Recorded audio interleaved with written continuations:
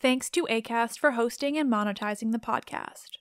With every CBD product claiming to do something different, it's nearly impossible to decide what's best for you. Lazarus Naturals pioneered the farm-to-front-door model of transparency, where they handle each step of the production process to ensure quality, potency, and consistency. Scannable labels allow you to see the test results of your hemp batch, so you can be confident in the safety and quality. Visit LazarusNaturals.com today. Lazarus Naturals. It's not about being the best in the world, it's about doing what's best for the world. Not available in Idaho, Iowa, or South Dakota.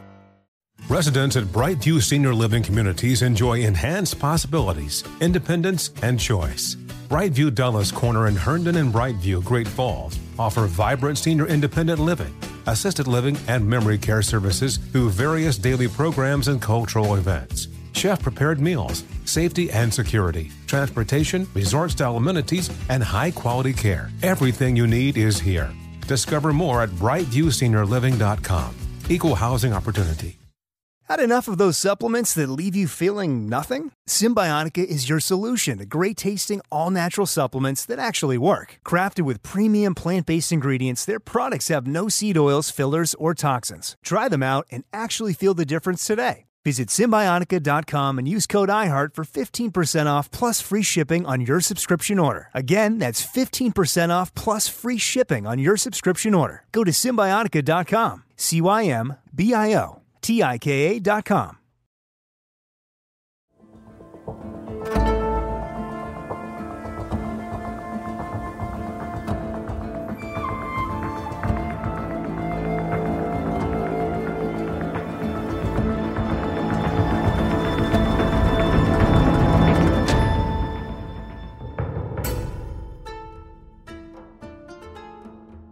Oh, hi, hello. This is Let's Talk About Myths, baby. And I am your host, Liv, here with yet more on Sophocles' Trachiniae.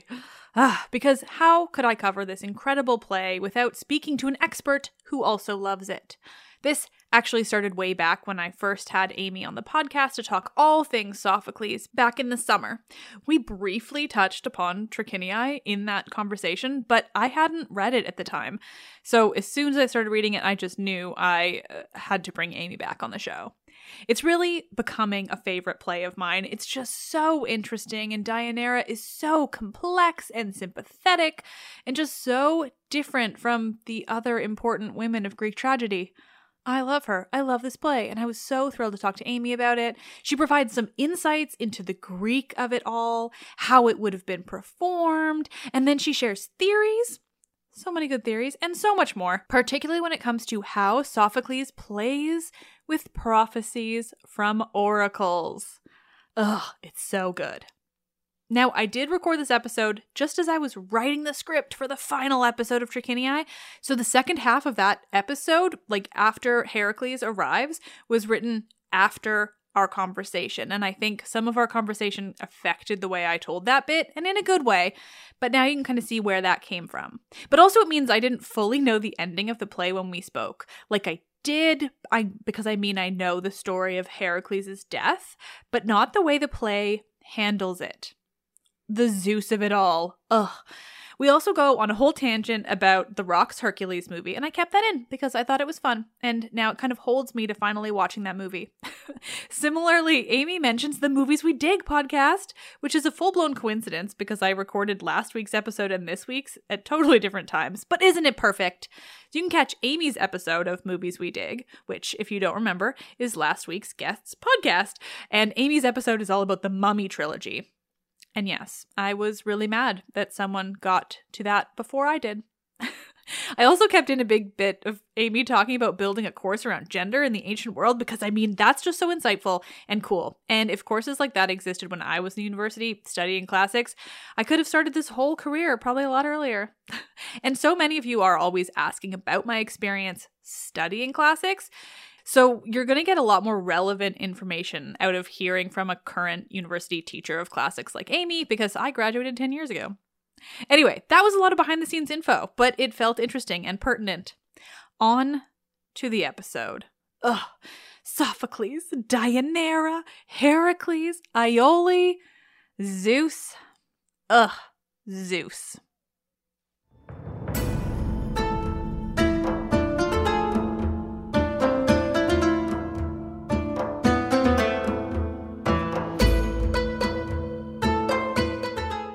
Conversations, a most Sophoclean prophecy. Women and wordplay in Sophocles' Trachiniae with Amy Pistone.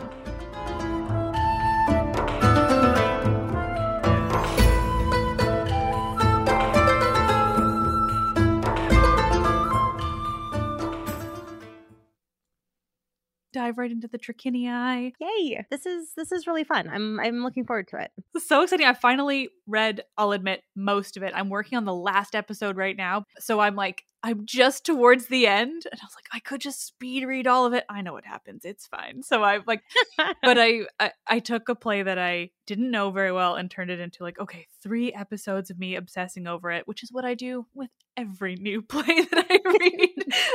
But this one, well, I'm so excited to get to talk about it because like it's one of these plays that for the longest time nobody like it was always like kind of the black sheep of the Sophocles family, and it might be my favorite. I mean, like their Oedipus Rex is like classic, Antigone, like they deserve to be classics, but this is probably just like my personal favorite of his plays. So I am so excited to have an excuse to get to geek out about it with somebody. I can see why it would be. Like it's definitely turning into one of my favorite plays for sure. Just because, I mean, and I don't really have like a structure for how we're going to do it. So just kind of, talk about the play generally. A cat just jumped up on my lap, so that he always have to make a sound when he does it too. Oh, sweet baby.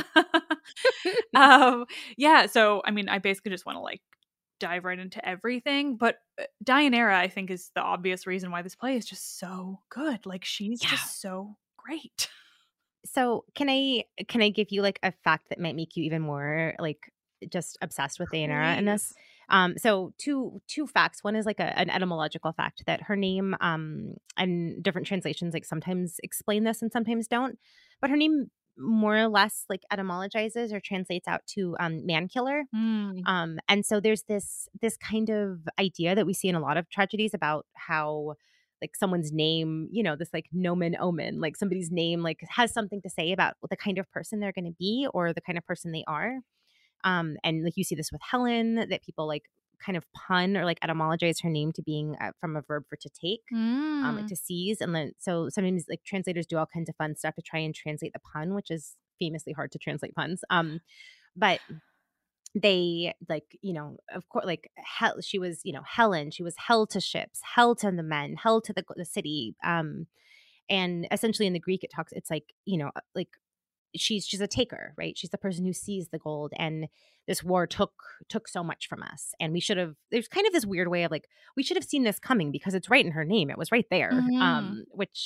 So Deianira, like nobody really comments much on it in the play. They're not like, oh, we should have known, but the fact that there's this kind of built in like she's not going to be able to avoid destroying in some way the man in her life, her husband. And so that is just a side fun like etymological tidbit. But then the part that I love is, so for a lot of plays we can kind of deduce who like which roles the same actor would have played just in terms of exits and things.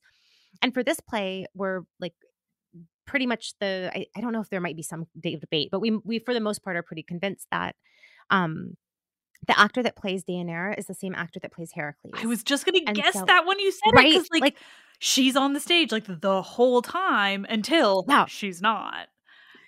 Which is like, it's so great because you get this like, right, that this too, because it's like the story of her and then the story of him, and they're never there together, and the whole play is about their relationship, and that they never talk to each other, they never like look at each other, never on stage together.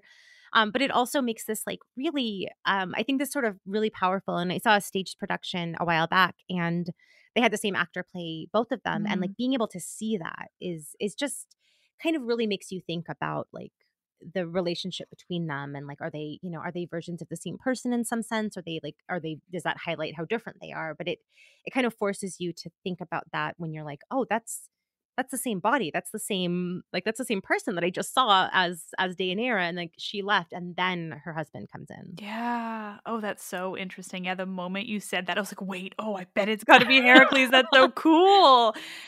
Because I mean, I've just in the writing of the scripts for when this is going to air, or when my story of it is going to air, I've just gotten to the part where Deianira dies, and then I was like, basically my brain just kept staring at the screen like, okay, I have to write more, but also I've already written like 3,000 words of this tragedy today, and maybe I'm going to take a moment. Well, and this is one of the like, okay, so quick side note tangent. And I apologize if this is like stuff you've already talked about and you're just like, oh, I always love it. Don't worry. So one of my constant things I come back to is that Aristotle's Poetics, which like totally shapes how much we read tragedy, and all of the best tragedies like don't fit what he thinks they should be. And this is like a classic 2-part tragedy, which he's like, no, plot should be single. Like it should be one plot. We don't want these dumb like half this, half that kind of plots. Like that's poor writing. And it's like, this is such a good play. And the fact that, and you get a lot of these where it's exactly the thing that he's complaining about in plot structure. And like, it's such a good play. If you don't think that good plots can be written like this, then I question your ability to know if like what a good play is, because this is such a compelling story. But like this part where, any of these plays where there's a clear split in the middle. Hippolytus is one of these where, Phaedra is there at the beginning and then she dies. And now it's a play about Hippolytus and it's a play about Theseus and things like that. And I mean, same deal with this play, that it's this very, and in a lot of ways I find those 2-part structures to be great, because it's sort of a play that's about 2 different things, and your brain has to be like, how do those things react or interact with one another? Like, what am I supposed to do about the juxtaposition of these 2 different storylines? So like grief or loss or, but it's always like something happened and then someone is reacting to it, which is kind of fundamentally what I think tragedy is about how we react to terrible things happening. Mm-hmm. So yeah, I can't miss a chance to complain about Aristotle being bad at reading tragedy. I mean, yeah.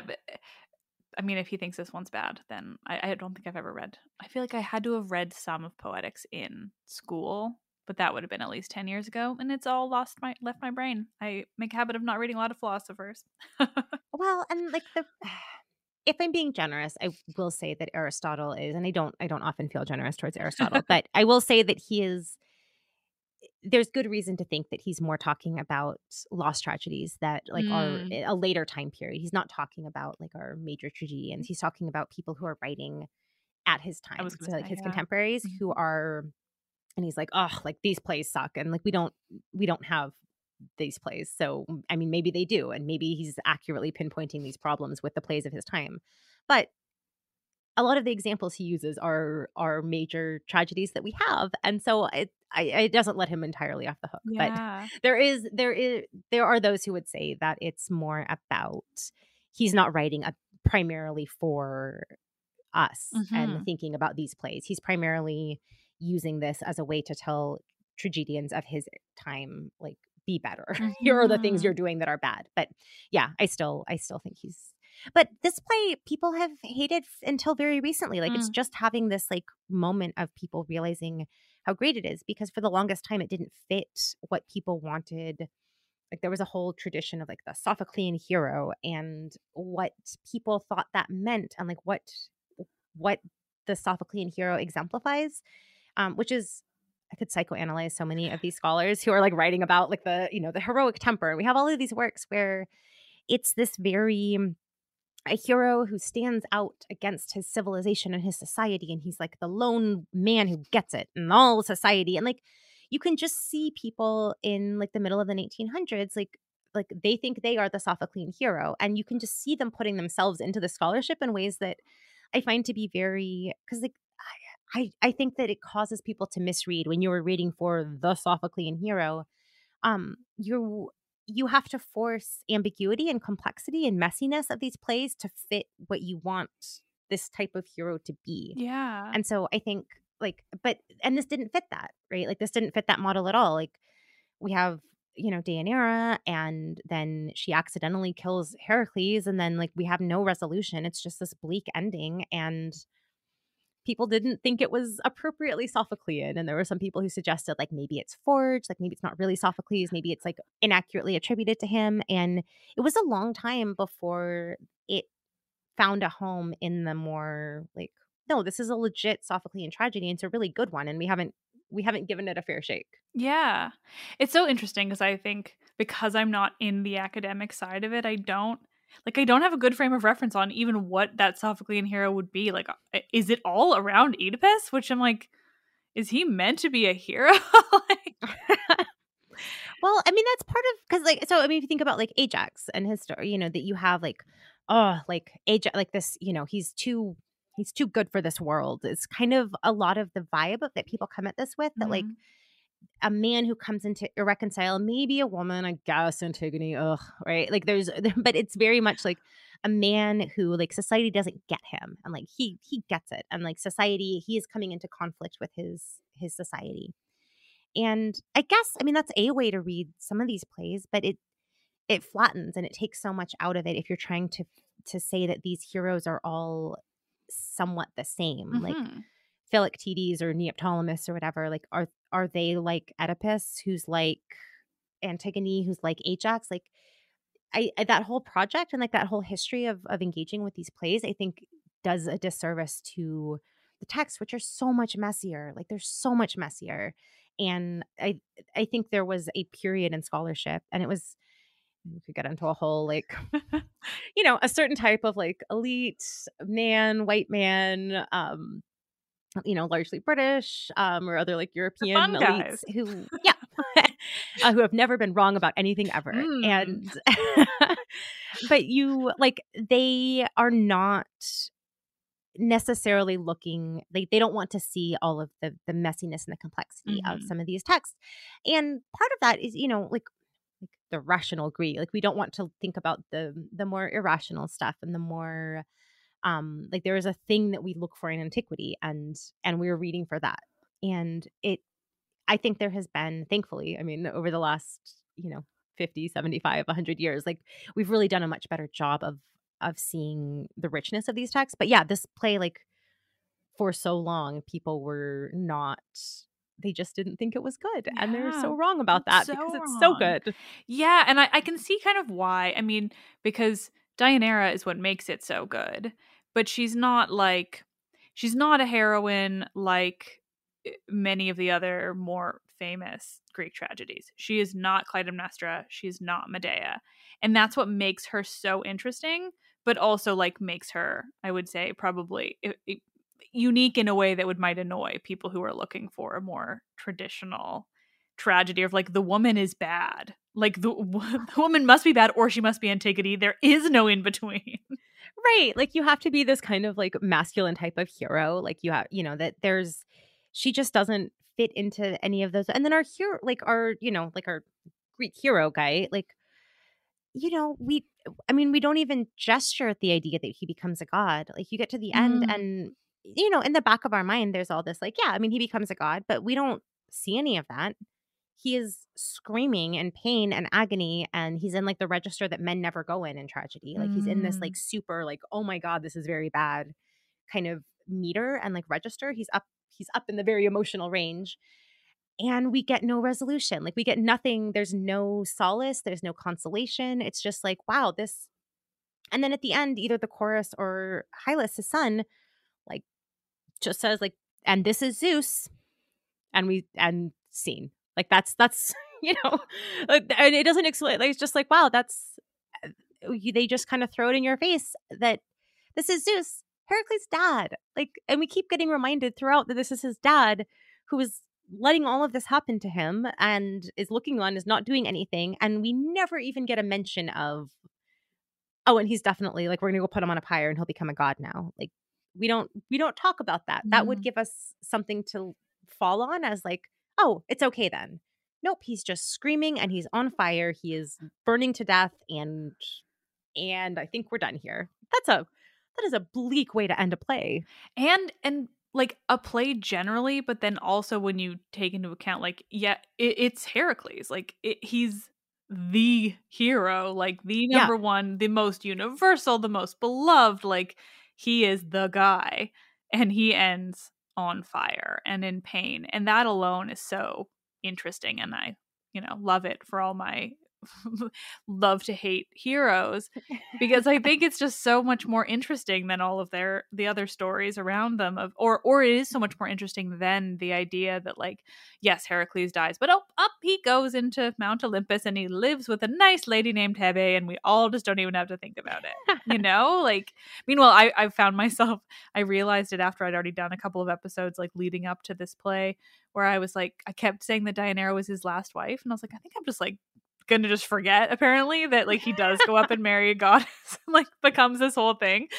But it does feel so different, and it's like that's such a way, like a clean way of ending his story, when it seems so much more interesting and complex and like more indicative of the life he led, to have him end on fire, you know, especially after this play, because they don't make him look very good. Like, it's very much, I mean, you know, you can still see the way the Heracles of it all in there, but it's so much like Deianira is just trying to have a decent life. Even she's not even trying to have like a great life or like a great marriage. She just wants to not be sad and anxious like all of the time.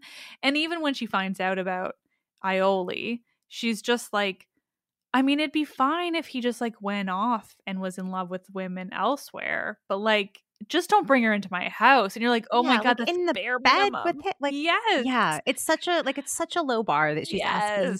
And the fact that she so specifically is like, I don't want to be, I mean, I feel like there's such a reference to the Clytemnestras of the world. Of like, I don't want to be a Clytemnestra. Like, I don't, you know, and she, I mean, there's some specific lines where she's like referencing how she doesn't want to be that kind of woman. She wants to protect her marriage. Like, she's not trying to kill her husband.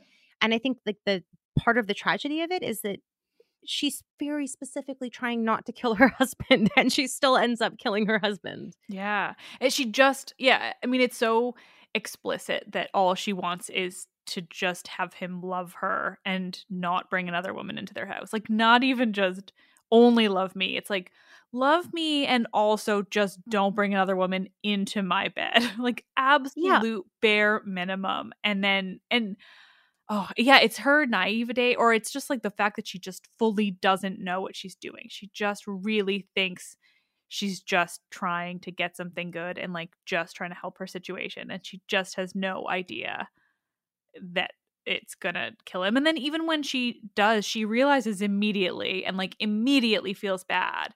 And that's so interesting too, where it's like there's no anger in her at all. It's all just like longing to have a halfway decent life and love. Yeah. And like, I don't know how you can't find that to be such a compelling plot. Yes. Like, that's, I don't know. The plots that I find the most gripping and like the most tragic are the ones where like everyone's making a decision that you understand every step of the way. Like, you know, there's no point where you're like, yeah, you shouldn't have done that. Like, maybe people should have known better about some aspects of like, do I think the centaur blood is probably a good thing? But I think the play does such a beautiful job of looking at how reasonable it is that she thinks all of the things that she thinks. Like, she doesn't do anything wrong. She wants to protect her house and her marriage and her family, which is fundamentally the thing that women like are allowed to act in the, you know, in the sphere of like in tragedy. Like, the house is their place. And so like she's trying to be like to act in the place that she is allowed to act and protect her child and her like her marriage, and that backfires on her. Like, that's so, I mean, just such like a beautifully crafted but really tragic plot. And she's so sympathetic from the very beginning too, so I think it just immediately introduces that idea of like, this is just a woman not only trying to get by, but do right by her family and her husband and her house, and she does everything right. You know, even with the centaur blood, the poisoned robe or whatever it ends up being, like, she made it. She made it by hand and with love. And okay, it happened to be poison, but like, she didn't know that and she just made it. But even the way it opens with like her story, you know, of the river god and everything, but also just like her sadness. Like, the play just opens with her sadness in a way that I was not expecting, and like really was powerful for me reading it for the first time, which I love and hate to do for the podcast because I feel totally thrown in, but also I think it makes for good episodes, and then I get to read the plays. Yeah, and you're reacting like authentically in the moment, as opposed to I feel like some plays that I've read and taught and talked about so much, like I know how I feel about the play, and this is the part that I always want to talk about. And I feel like when you're engaging with something for the first time, like you're feeling the rawness of the intensity of those emotions, and I don't know. I mean, in some ways, like that's. If we were thinking about these as things that were originally performed, like you're getting like your first time watching a movie, like you're reacting how an audience would react. Like you're like, oh no, Daenerys, no. Like that's, the 20th time you read a play, you're like, yeah, this is like, maybe I get some clever wordplay I didn't notice before because, oh, that's foreshadowing. I see. But you're not getting that actual authentic reaction. So I don't know. I think it's great you're reading it for the first time here. It's very fun, and it makes my life easier than having to read it and then write an episode reading it again. So I just do it. But one thing that really surprised me from like just the Greek mythology of it all is the way that Deianira is so sympathetic to Iole, like before and after she knows the truth of why she's there. Like she's just kind to her, and she's just like, you look really sad. You look particularly sad. Who are you? Why are you so sad? And then even when she finds out, it's just like, you're really sad. Like that was just surprising to me just from Greek mythology as a whole. But also, I don't know. I suppose I'm just so used to going to Euripides for nice women who don't hate everyone. Well, and that's, that she would be justified in being mad at like this. I mean, this is the thing that's causing the problem. Like this is, like Iole is the threat to her marriage, and the fact that she doesn't take that out on her, I think. And I mean, this is a somewhat anachronistic way to think about this, but I very much see like the impulse to like get mad at the other woman, or as opposed to, I mean, if you're mad at anyone, you're mad at Heracles. Like, and you're not even mad at Heracles, even though you deserve to be mad at him. But that Iole didn't choose this. Like, she had no say in any of this. Like, Heracles fell in love or lust or whatever. But like, and he did all of this and took her. I mean, this is not. And I think there's something so, I don't know, like aspirational or relatable in an aspirational way that she isn't mad at Iole. And that this is, if anything, this is Heracles' fault. Yeah. That we're not meant to be like, oh, Iole, this homewrecker, which is fundamentally not fair. And I think in some ways, like Cassandra and Clytemnestra, we think about like Cassandra is perceived as a threat. Like Clytemnestra's not happy that this woman is coming home, even though she's enslaved. She has no choice about it. But in a lot of ways, I think Clytemnestra still thinks of her as a threat.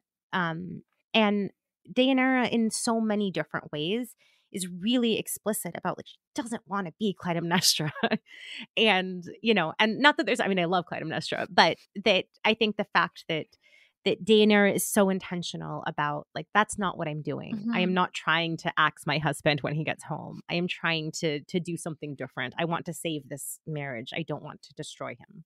Yeah. I feel like I'm mostly just impressed with Sophocles for actually conveying that so incredibly well, because I find it to be very believable that she fortunately does look and say like, no, this was not Iole's decision. She does not want to be here. But it's more rare that anyone would actually convey it in an ancient Greek work. I'm like, oh, yeah, well done.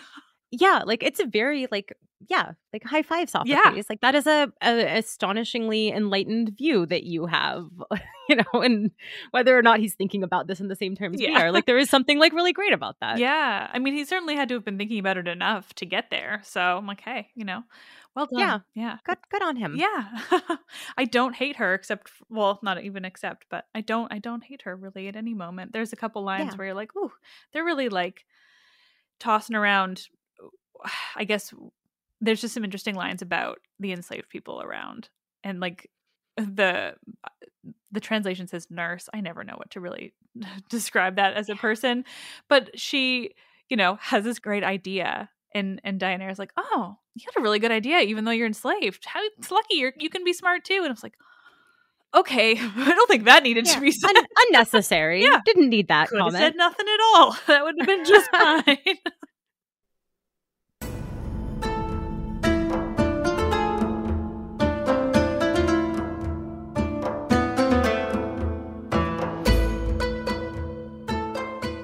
With every CBD product claiming to do something different, it's nearly impossible to decide what's best for you. Lazarus Naturals pioneered the farm-to-front-door model of transparency, where they handle each step of the production process to ensure quality, potency, and consistency. Scannable labels allow you to see the test results of your hemp batch, so you can be confident in the safety and quality. Visit LazarusNaturals.com today. Lazarus Naturals. It's not about being the best in the world, it's about doing what's best for the world. Not available in Idaho, Iowa, or South Dakota.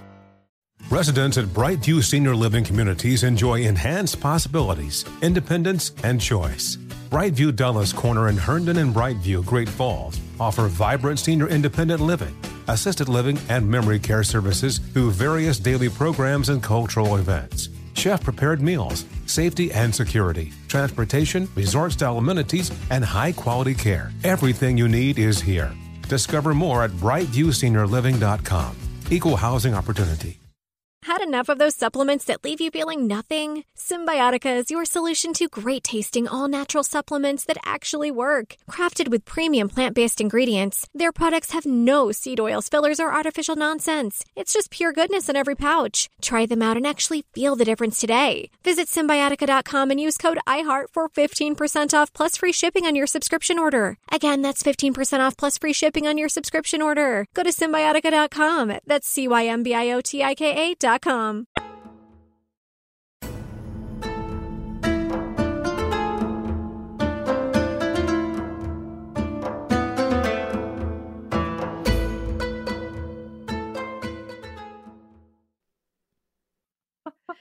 Yeah, such a backhanded compliment. Yeah. Like, wow, you're smarter than you look. Like, okay, rude. Yeah. Unnecessary. Just say good idea. Oh, yeah. Oh, it was just, I don't even know. The whole thing is just so interesting. Greek tragedy is always it's just always so eye-opening to me, the way that they're able to tell these stories, but in such interesting ways, the way that we often don't have other versions to look at, like other versions of the myth. And so we have all these questions over like what is purely from the myth backstory that Sophocles is working off of, and like what did he invent. I think this is a good example of that. Like we have the idea of what happens, but even as I'm thinking about it, like we don't have a lot pre-Sophocles of what happens. We have a lot after. Yeah, like a lot of this is his, or as far as we can tell, like a lot of this is his own interventions, as opposed to, some stories like they're out there. There's versions out there. But yeah, this is one that like we don't have that many like particularly specific details. Like a lot of this is Sophocles' own thing. Yeah, which is always one of the things I think about too as soon as I start a tragedy, of like, what does the audience already know going in, and then how does that affect the play? And so I'm kind of curious in this case, like how much of Deianira like causing the death, but then also Heracles' death generally. Like I'm curious how much of that did exist before, like, or how much did end up surprising the audience. And I imagine there isn't a good answer for that, but it's interesting. Yeah, I mean, I think for a lot of it, and to be fair, I often tend to be on the side of like, we shouldn't assume people, even though like some of the versions that we have out there about this and that, I tend to a lot of times be on the side of like, well, you don't know. I mean, there's versions out there and we don't know what we've lost and we don't know what the most common version was. So I tend to be a little bit more agnostic about some of those things. But I do think people are assuming this story ends with apotheosis. Right. And so I think that is one of the places where the fact that that's so specifically not included, like it has to be an intentional choice, because I think this story naturally ends with apotheosis, and that's not what we get here. Yeah, I mean, I thought it did. I thought it ended with apotheosis because, of course, it's Heracles. Like he ends up a god. Yeah, we all know that's that. what happens. Yeah, it reminds me of the end of Iphigenia at Aulis, which to me does feel so like tacked on, because we get this like weird Deus Ex Machina that's like, look, she's fine and it's all good. And it's like, I prefer when plays don't have that, which is why I love things like Medea and Bacchae and now this, because it's so much more enjoyable. And maybe it's just my personality or what, but like I much prefer to just have this straight up horrific tragedy to end on. And this one too, you sit with it. Like you have to sit with it. And it's ugly and it hurts and it's like and that is a part of like, and you did it with everybody else. Like you did this with all your friends and you went through this thing that was like really sad, and then you're just gonna kind of sit there and be like, oh, okay, that just happened. And then I mean, you talk about it or you work through it or you whatever, but like I really like when plays end, like Oedipus at Colonus is like, it's fine, but it's sort of a, it's a kind of a happily ever after. Like he probably becomes a god or whatever, like we don't know for sure, but like it's this very resolution to a story as opposed to like, no, it is bad. Like I just found out horrible things about who I am and I blinded myself and my wife/mom is dead and oh God, what are we going to do now? And like, and I'm not giving you anything that makes it better. We just, and scene. Yeah. Yeah. That one's so much more preferable to me. And like, yeah, this one too, it's like, it's not only tragedy, it's not only sad, it's also horrifying in a way that not a ton of Greek tragedies have. Like they all have the sad, they do that pretty well. Obviously some better than others, but like the description of Heracles from the moment he puts on the clothing is like hardcore. It is so much to take in. And I haven't even gotten to like him being on stage yet in my reading of it. And I'm still like, holy shit.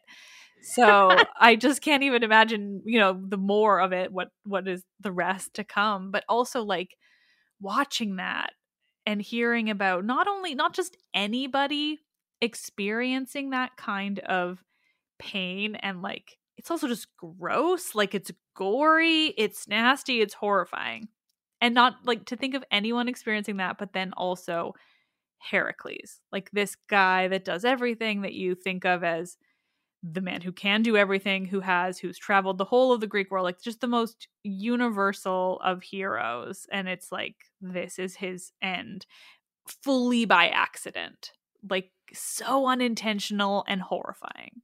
Well, and that's such a like I kind of love when heroes get like spectacularly unheroic deaths. Like Jason, like Medea doesn't kill him. Like at least that would be, I feel like in some way that's a better ending for him than she took everything from you.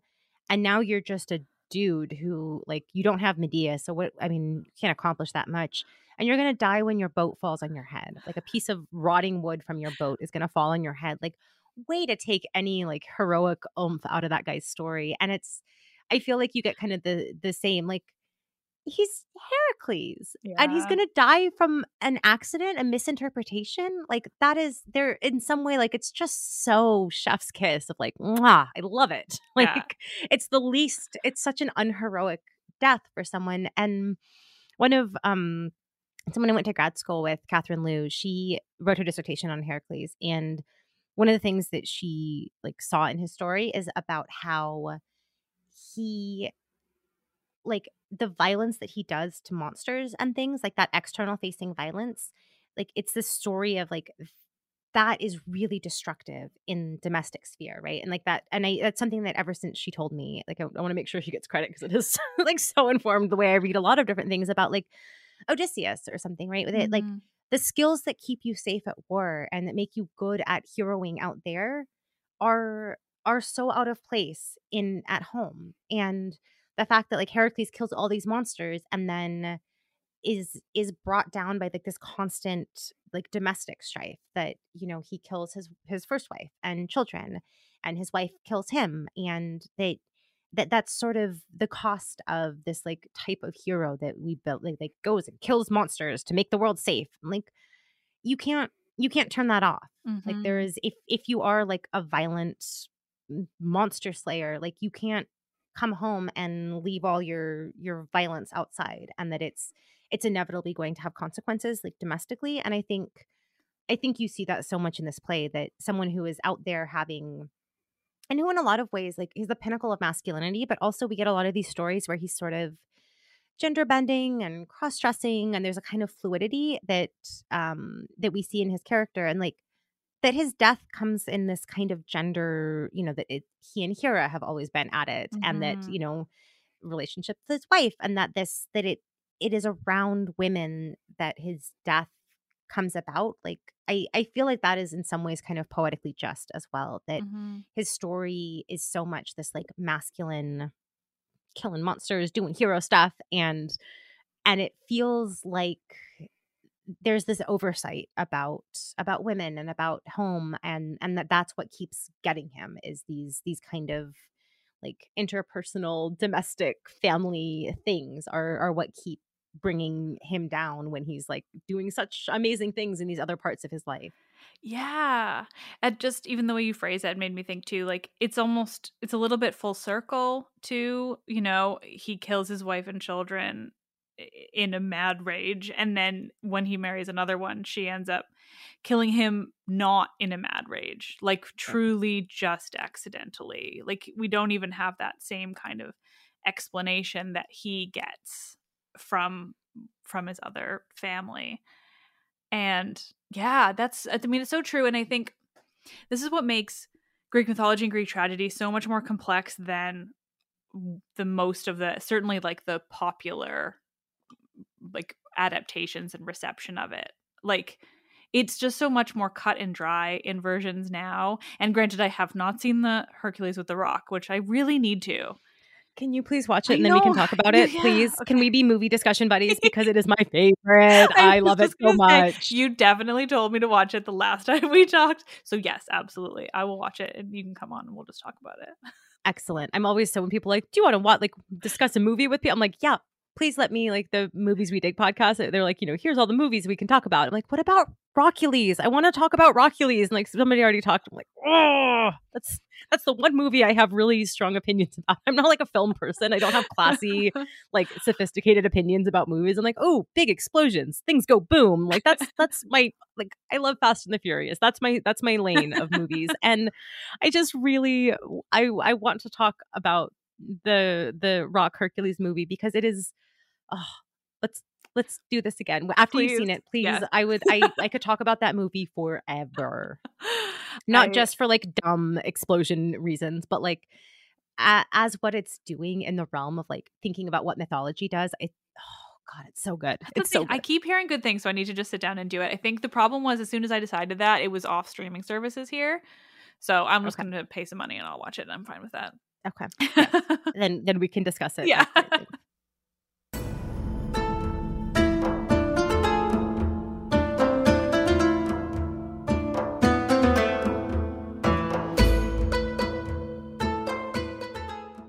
With every CBD product claiming to do something different, it's nearly impossible to decide what's best for you. Lazarus Naturals pioneered the farm-to-front-door model of transparency, where they handle each step of the production process to ensure quality, potency, and consistency. Scannable labels allow you to see the test results of your hemp batch, so you can be confident in the safety and quality. Visit LazarusNaturals.com today. Lazarus Naturals. It's not about being the best in the world, it's about doing what's best for the world. Not available in Idaho, Iowa, or South Dakota.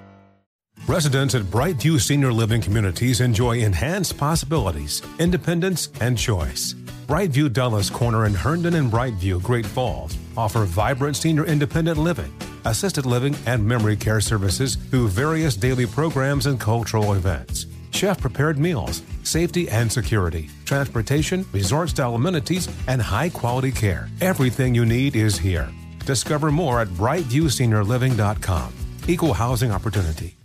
Had enough of those supplements that leave you feeling nothing? Symbiotica is your solution to great-tasting, all-natural supplements that actually work. Crafted with premium plant-based ingredients, their products have no seed oils, fillers, or artificial nonsense. It's just pure goodness in every pouch. Try them out and actually feel the difference today. Visit Symbiotica.com and use code IHEART for 15% off plus free shipping on your subscription order. Again, that's 15% off plus free shipping on your subscription order. Go to Symbiotica.com. That's Cymbiotika.com.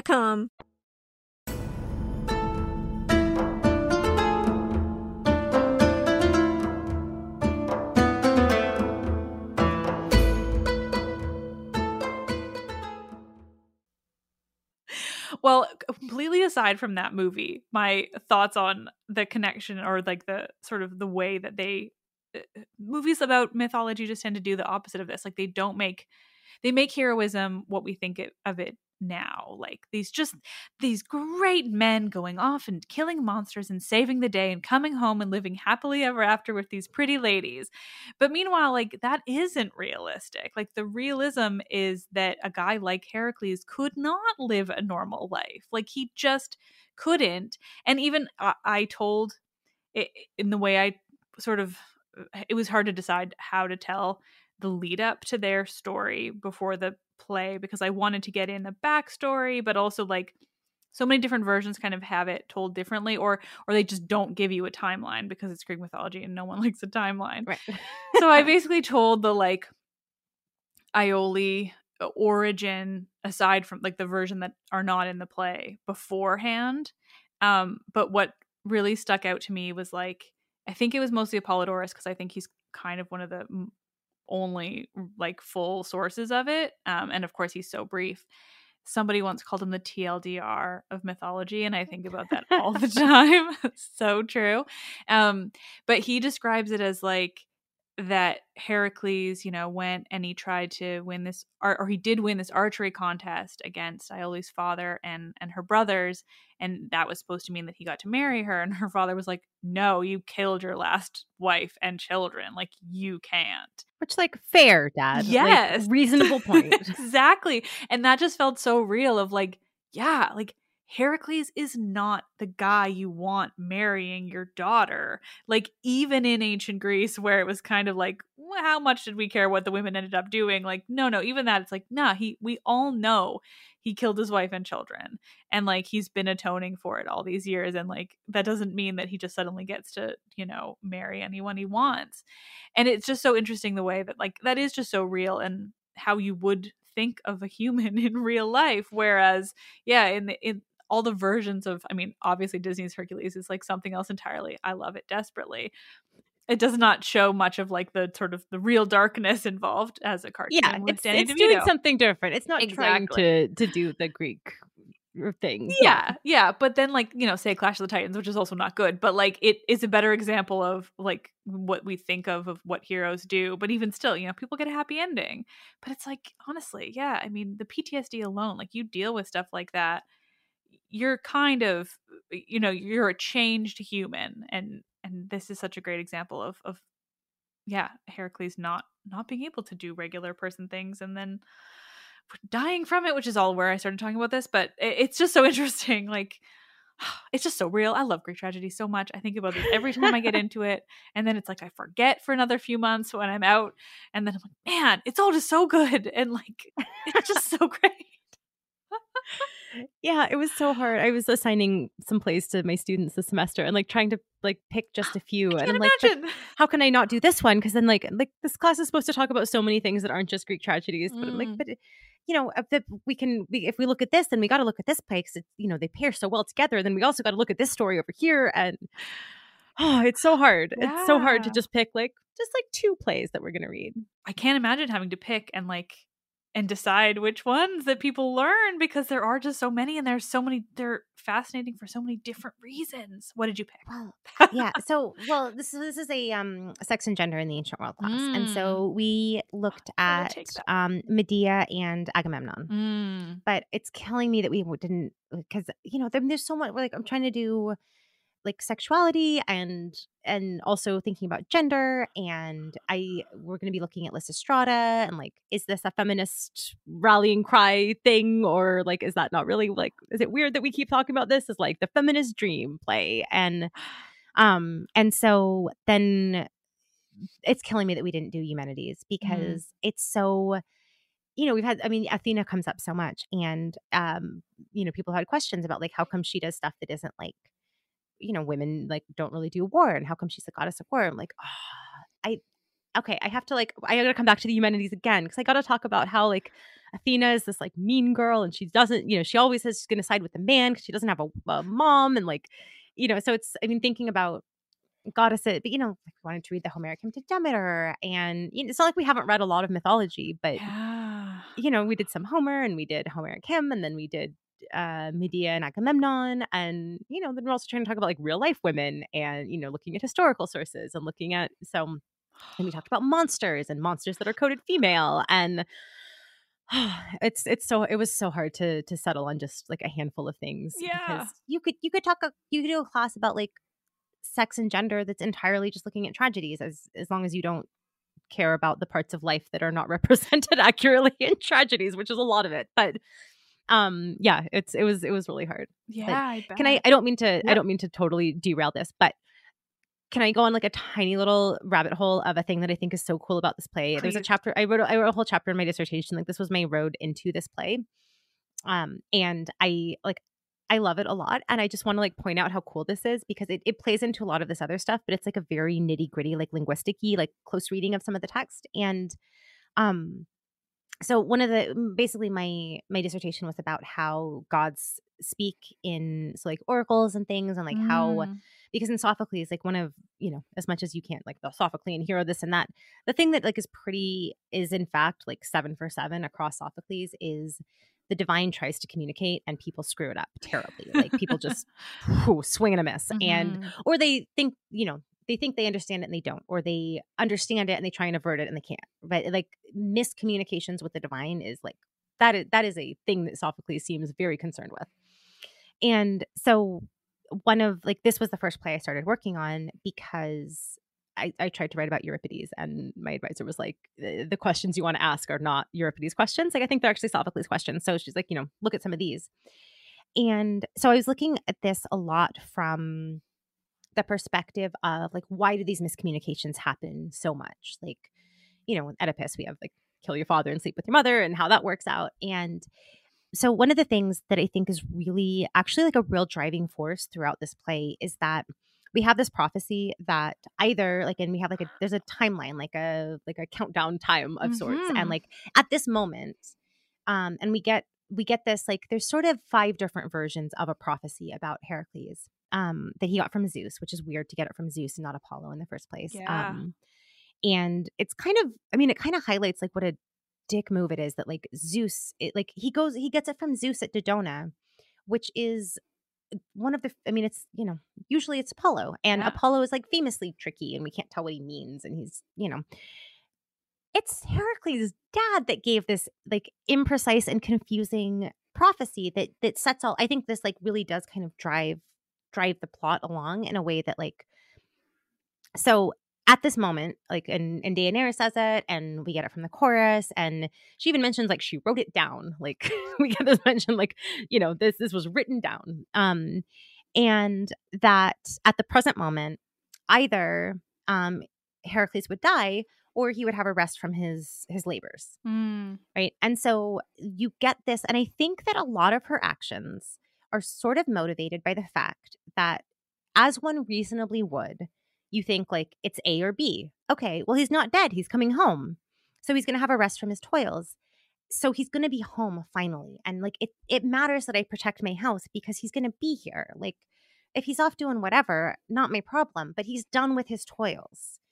And so I think like she very reasonably interprets this as saying like, it's either this or this, but not both. And it turns out, as Heracles and like people mention this later, like, oh, the only rest from toils is death. It wasn't an either or. It was actually like it was a both.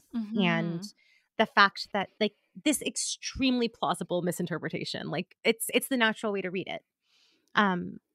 That I think that makes her that drives some of her actions, because she's not worried about him dying. So maybe she would think harder about this weird centaur blood if she didn't think that he was safe, but he isn't dead. So she doesn't like that. It's the other option. And this kind of thinking about like how that either or works in a way that is kind of misleading, right? And it's kind of, and you could say like, are the gods, is Zeus just being mean? Like, is he trying to set this up as a riddle of some sort? But you have exactly the same kind of like misinterpretation. And I think we see a similar, like, I think Sophocles is really interested in how language works as part of my dissertation was on this. But because Oedipus, we get a similar, right, that he can't solve like the riddly type prophecy that he gets. And he's the guy that famously solves riddles. Like that's his thing. And that he can't solve the riddle. And so I think like Sophocles is really interested in how communication and miscommunication works, like how language works. And this is a time like the sophists are in Athens, like we've got like how language works is it's stressing a lot of people in Athens out, that you can teach people to make bad arguments sound good. Like people can be deceptive with words, and how does communication even work? But it's with the story about Nessus and the centaur, you get like an exact little microcosm of the thing that is happening in the play as a whole, that we think Sophocles is, or we think Heracles is safe, because we think he's at rest to his toils, which isn't the same as death until we find out they are. And Nessus is like, this will make sure that he will never love any woman more than you, which again, like the natural way to interpret that is like, oh, he'll love me the most, as opposed to like, no, he'll never love anyone but you because he's dead. He can't love anyone because he's dead. And like that's like, there's this same kind of like, they're riddles that she doesn't realize are riddles. And the fact that like, I think that is this like little kind of subtle trope that runs through here. But I think, and you contrast that with Lycus, the messenger, is just straight up lying, right? And like that's a different, like he's lying for motivations.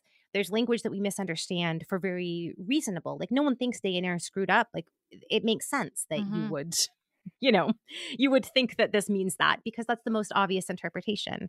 And so I think it's this kind of really subtle thing about this play, but it's really cool in the way that I think Sophocles is really interested in how people make meaning. When I say something, how do you decide how to interpret it?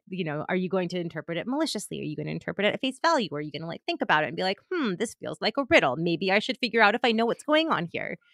And that the fact that people don't think harder about that, they just take things at face value, is kind of, if we want to talk about there being some like tragic flaw, like, that people always come back to this, like, oh, the tragic, like in Sophocles, people's mistake that they make most of the time is thinking that they understand something that they don't understand. And like, that's that's so relatable. Like, I'm never going to have to worry about, sleeping with my mom and killing my dad. But God, the fact that like the idea that I could walk myself into a terrible situation because I thought I knew what was going on and I don't, like, oof. And, and you see this in all of his plays in different ways, that I think he's kind of obsessed with the way that language works at this time when everyone is thinking about how rhetoric and language and persuasion are operating. Like, I think, so that's one of the things that I love about this play, is that you get these like little like riddles or like tricksy phrasing that like the gods never technically lie, but they sure do make you, make you like you misinterpret them a lot because you are operating in the way that we all do without thinking about it. And I think his plays force you to think about that aspect while also doing all of these other, like pulling your heartstrings and like, oh, Deianira, and you don't hate Iola. You could hate her, but you don't. And like, it does. I think this play works on so many really interesting different levels. So I can't talk about this play without talking about how like this prophecy is such a cool thing that operates throughout this as it's going along. No, thank you for bringing it up. I mean, I feel like I didn't harp enough on the prophecy. Now I'm going to look at my script for it, but because the centaur thing, like the Nessus's line to me is so like obvious, but not obvious. Like it's obvious because we know, but yeah, if you're in Deianira's position, it's not obvious that like, yeah, you're the last person he's ever going to love because he's going to be dead. The Oracle in Oedipus is one of my favorite things. And I, kind of inadvertently introduced way too many listeners to the idea that like you literally can never trust the Oracle. And it's purely because of like Oedipus. And I'm like, so like, that's not totally true. I'm sorry. It's to the point where, and it's adorable and hilarious, but like I will post a picture of Delphi and people will be like, what did you do? You went to the Oracle, and like every time. And I'm like, okay, like it's fine. Like the real Oracle, they kind of did trust. It's just like in Sophocles, I guess, primarily. Which is such a, well, like, okay, so here's the thing that I'm like, and not everyone agrees with me on this, but that disclosure aside. so I think like because they do trust the and most questions that you actually gave to the actual oracle at Delphi were like simple yes or no questions. And yet in Sophocles and Herodotus, who happen like we know that they were we have accounts that they're friends. I think this is a thing that they're talking about. Like I think like we see this as a literary trope that shows up in both of them, but not really before that. And I think this is like a Sophocles, Herodotus at the time when everyone is starting to like kind of freak out about where like because like oracles never lie to you, right? Like they never lie, but they are misleading in a way that like technically true, but never what you would think it would mean. And I think that is such a like a thing of that moment when like both these guys are hanging out in Athens and allegedly they're like hanging out with each other. Like I realize like this, I can't ever prove any of this, but I'd like to think that they're like hanging out, drinking wine, being like, dude, have you ever noticed like how words are so weird? And like having this, because you see it all the time, like in like Herodotus has these, if you attack, a great empire will fall. And then comes back and he was like, but you said I would win. He's like, did I say you would win? I said an empire would fall. Did your empire not fall? And it's like, darn it, you got me, Delphi. Like, and so I feel, that like, but again, like people react in the way that you absolutely would. Like someone tells you you're going to kill your dad and sleep with your mom. You get as far away from who you think are your mom and dad as possible. Like, yeah, you didn't have all the information who you think mom is wrong.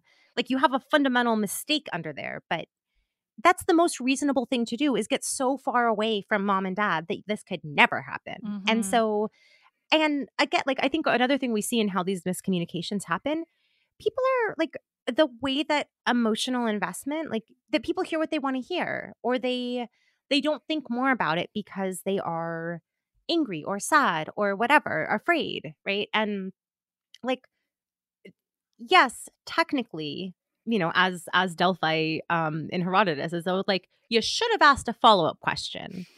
And Chris is like, oh, no, you're totally right. But like, I mean, imagine someone hearing the prophecy that Oedipus gets and being like, okay, but who are my mom and dad? Like, no one would do that. No one would do that. You are going to like have your breath taken away and be like, no, that can't be true. No way. And then you're just going to book it. Like, you're just going to get out of town.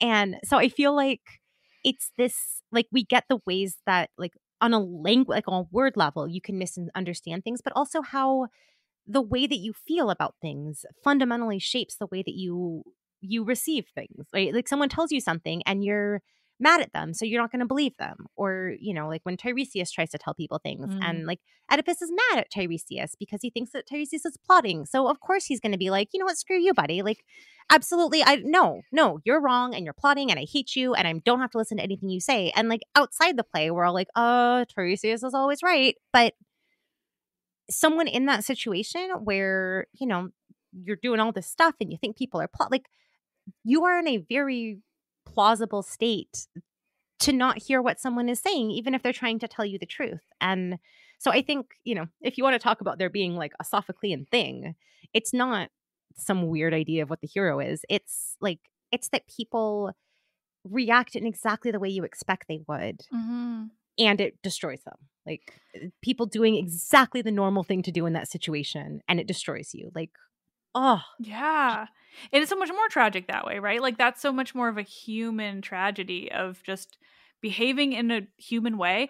But also, I think in the case of Oedipus and this one, like it's that they definitely react in the most common way, the most natural human reaction to these kinds of oracles.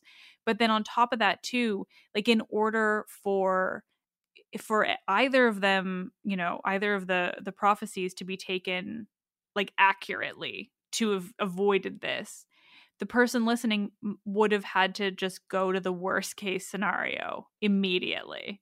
Like that would be the only way, like, sure, Deianira could have understood this oracle from Dodona. Like she could have understood it accurately, but she would have had to have been like a nihilist. Like she would have had to just been like, my life is shit, so this must be shit. This must be the absolute shittiest. And the gods are being dicks, like for no reason. And like, Yeah, in a way that if that's not the answer, you look like an absolute like paranoid, like you look, you look like you're a conspiracy theorist about like, Yeah. no, but maybe the word that said this, it wasn't really that. And like you look like you're connecting like red yarn Yes. Yeah, it's that meme exactly. It's like, yeah. but then like that's, I mean, you only sound paranoid if you're wrong. Yeah. And yeah, so I feel like that there's like such this cool like sub like just under the surface about like all of this kind of stuff. And then at the end, like the person who gives this prophecy and the play, like lest we forget, the last lines are, there is nothing here that isn't Zeus. And like we cannot forget, like Zeus set this in, like why?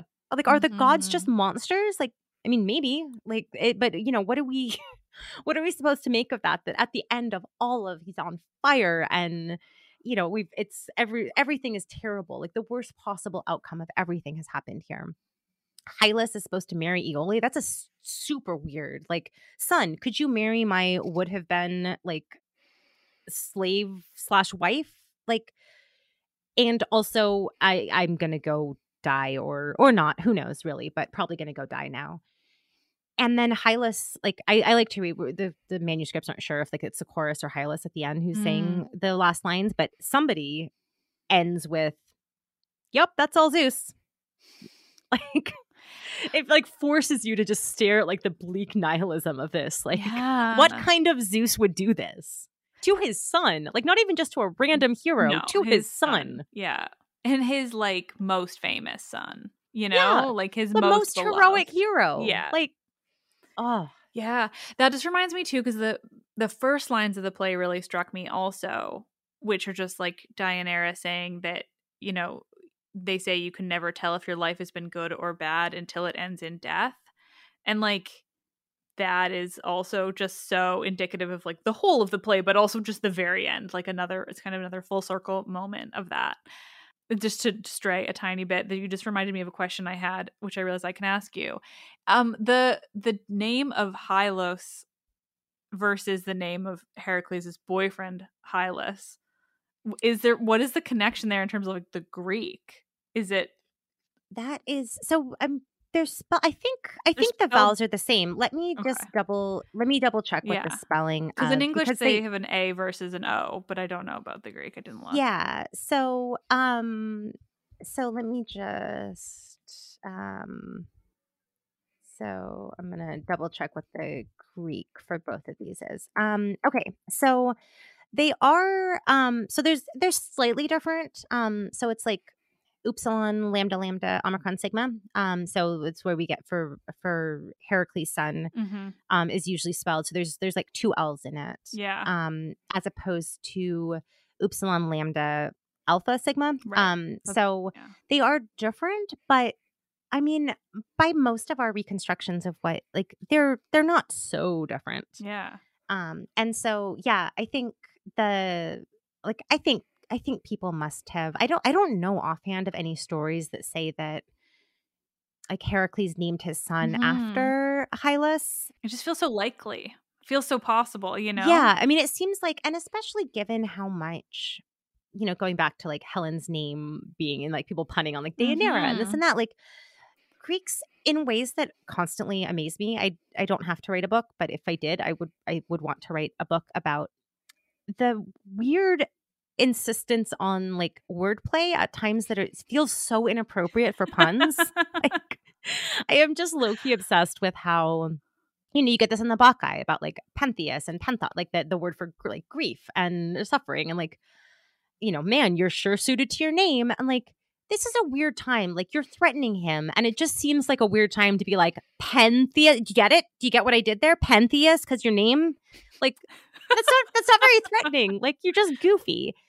And, you get like, Deianira or like Helen, but you get a lot of these places where, especially in tragedies, where things are always going terribly. And you get these kind of people like thinking about like, because the word. And so I don't know of anyone who, but it would be like, that's very much the kind of thing that someone like obscure Alexandrian or like some like Byzantine scholar would be out there being like, well, actually, I've done some research on this and I'm pretty sure that those are connected, but I don't know of any attestations of that. But I will check and get back to you. Please. Because it is a very good question. And I mean, yeah, it's a little weird. Yeah, a lot of a coincidence, you know, it is like, that feels a stretch. I had to explain it in the episode because, of course, all it is like vocal. So I'm like, I'm not saying Hylas here. I'm saying Hylos, but also they're spelled very similarly because in the works I've had, like the English transliteration is exactly the same. It's like Hylas or Hyllos. You're like, that's those, like, my instinct is that I would pronounce those exactly the same. Exactly. And, you know, there are, I mean, sure, like look at the accent and the vowel, like, but I mean, at the same, like they are so similar that I have to. Yeah, now I know I'm going to go. I can add this to my list of weird wordplay that I find deeply out of place and strange the more you look at it. It's just so interesting just because, like, I mean, Hylas is definitely Heracles' most kind of famous boyfriend, but also the one that like died a tragic death. It wasn't his fault, which is pretty rare for men with young boyfriends in Greek mythology generally. Like, well, and anyone close to Heracles, dying from not his fault is also like strange. So. Oh my god, it just reminds me of in Sophocles and in the myth surrounding it, like the way that Iphitus dies is like, how are you like this, Heracles? Like, I know. In Sophocles, it's like he kicked him off a cliff. And in the rest of the myths, it's like he threw him against a wall. You're like, okay, well, both are great. You seem like a cool guy. You seem super well adjusted. Yeah. Love this for you. Totally. But like, I feel like it is like, I feel like so much of it comes from that, like, you can't, like, that's the cost of having, you know, of being someone who can like do all of this violence. And you know that like sometimes the violence comes out when it's not supposed to, like it comes out at times when it's not appropriate, and I think that is part of the cost of like, if you are a weapon of a person, like sometimes that weapon, like there's going to be people who get hurt that aren't supposed to be, like, it's not, you know, he's not a monster. Like heroes are supposed to kill monsters, and you fundamentally are like misdirecting that. And that's one of the things I think is so cool about tragedy, especially that you see, like you really see kind of the cost of heroes, like the cost of heroism, that, you know, Ajax and his honor, like he takes his own life. And then we spend the second half of the play seeing what that did to his like wife and child. Like you see the cost of like, oh, so these heroic heroes seem cool to you, huh? Well, like, let me show you what that actually looks like when we start thinking about like what happens after the hero adventure ends and he has to, he goes home, or he goes, you know, he's like, what happens after the like happily ever after? He got the thing he was supposed to go and he did his hero thing. And like, you know, I mean, you can think of with like Jason and the Argonauts stories, which like that, the kinds of things that were fine when you're out questing, like, oh, you are seducing a woman to, or like charming a woman into helping you out. Like, well, try that at home. Like you're gonna try and charm, like you're trying to marry a princess to upgrade in life. Like that works when you're out there. That doesn't work when you're in here. And I think like you see so many different variations of, you know, you don't get to kill all the suitors. Like, you're the king. You can't kill all the suitors, you absolute maniac. Like, you can't do that.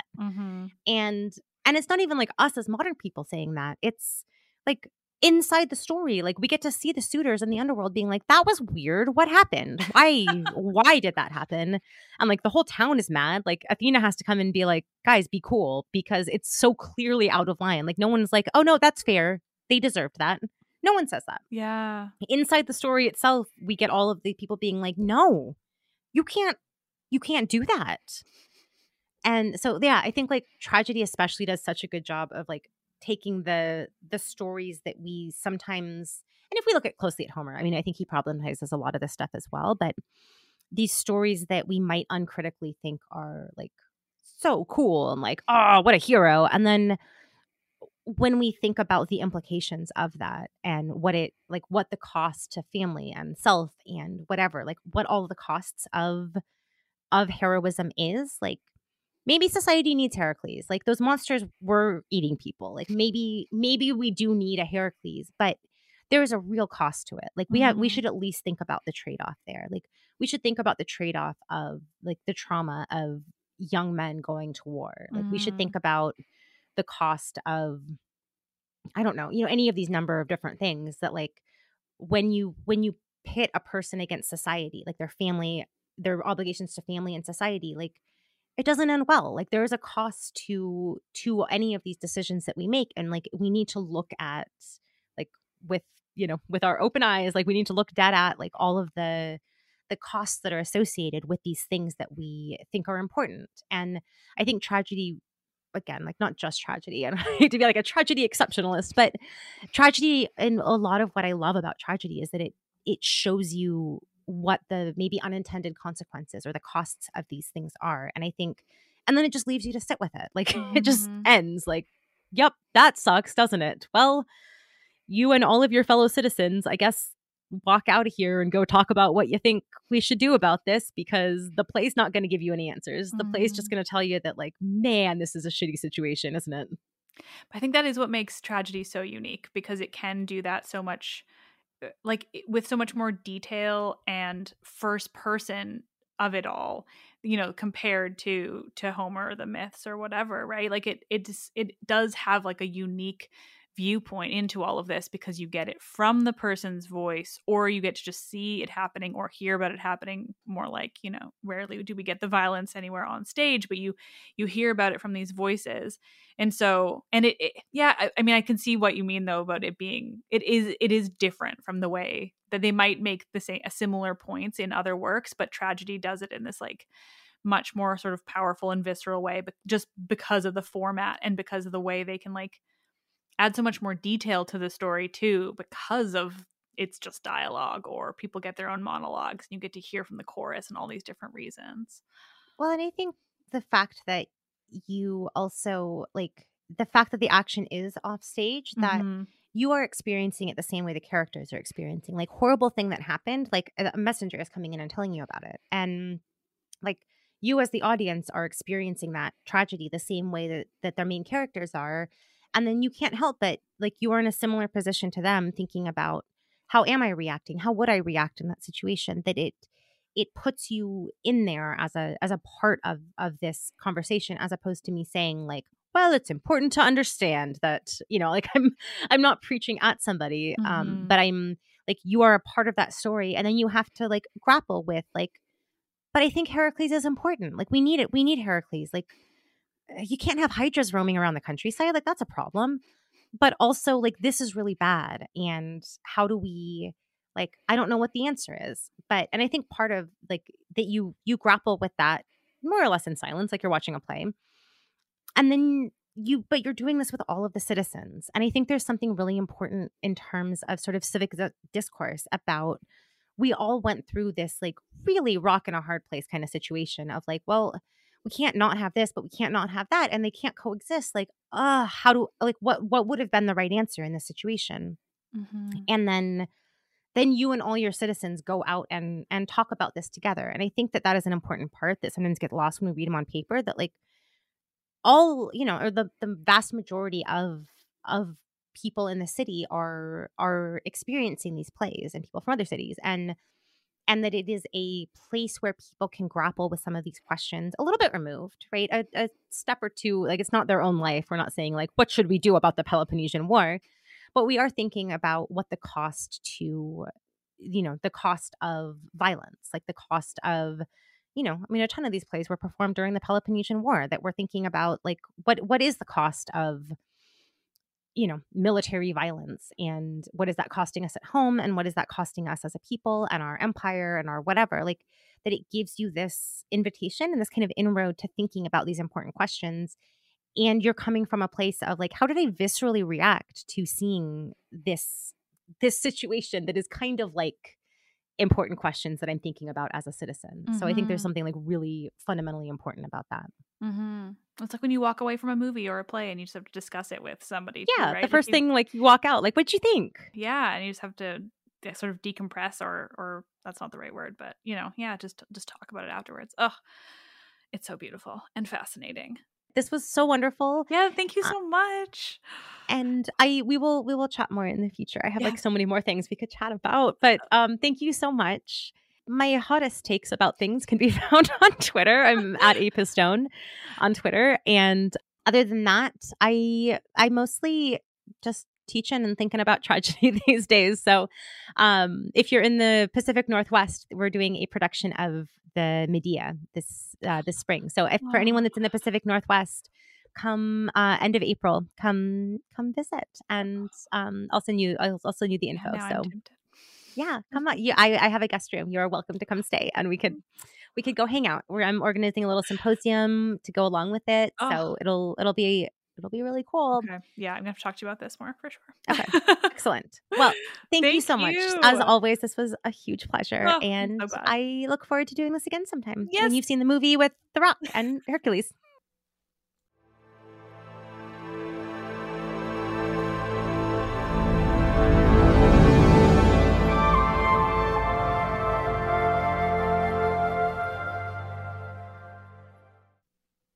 Thank you so much for listening. Thank you to Amy for coming on the podcast. It was so much fun to chat, as you can tell in the episode you just listened to. I just want any excuse to talk about Greek tragedy and to hear from people who have studied it so much more than I have and who know the ancient Greek. Just so cool. So huge thanks.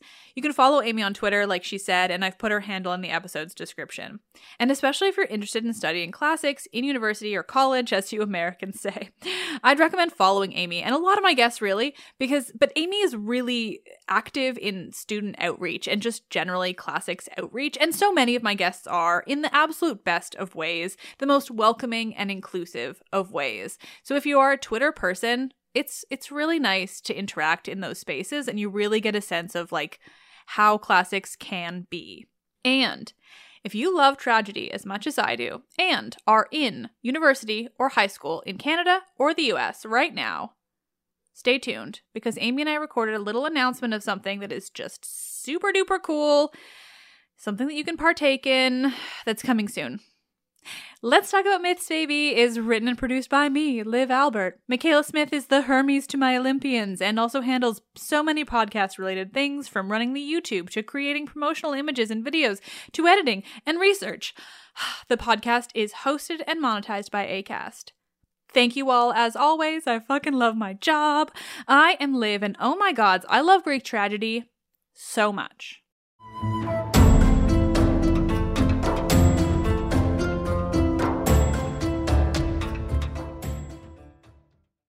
With every CBD product claiming to do something different, it's nearly impossible to decide what's best for you. Lazarus Naturals pioneered the farm-to-front-door model of transparency, where they handle each step of the production process to ensure quality, potency, and consistency. Scannable labels allow you to see the test results of your hemp batch, so you can be confident in the safety and quality. Visit LazarusNaturals.com today. Lazarus Naturals. It's not about being the best in the world, it's about doing what's best for the world. Not available in Idaho, Iowa, or South Dakota.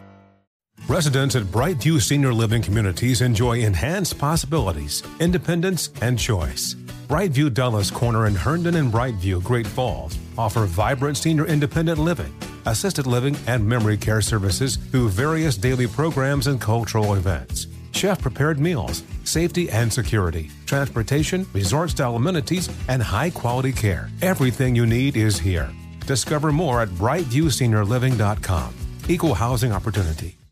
Had enough of those supplements that leave you feeling nothing? Symbiotica is your solution to great-tasting, all-natural supplements that actually work. Crafted with premium plant-based ingredients, their products have no seed oils, fillers, or toxins. Try them out and actually feel the difference today. Visit Symbiotica.com and use code IHEART for 15% off plus free shipping on your subscription order. Again, that's 15% off plus free shipping on your subscription order. Go to Symbiotica.com, CYMBIOTIKA.com.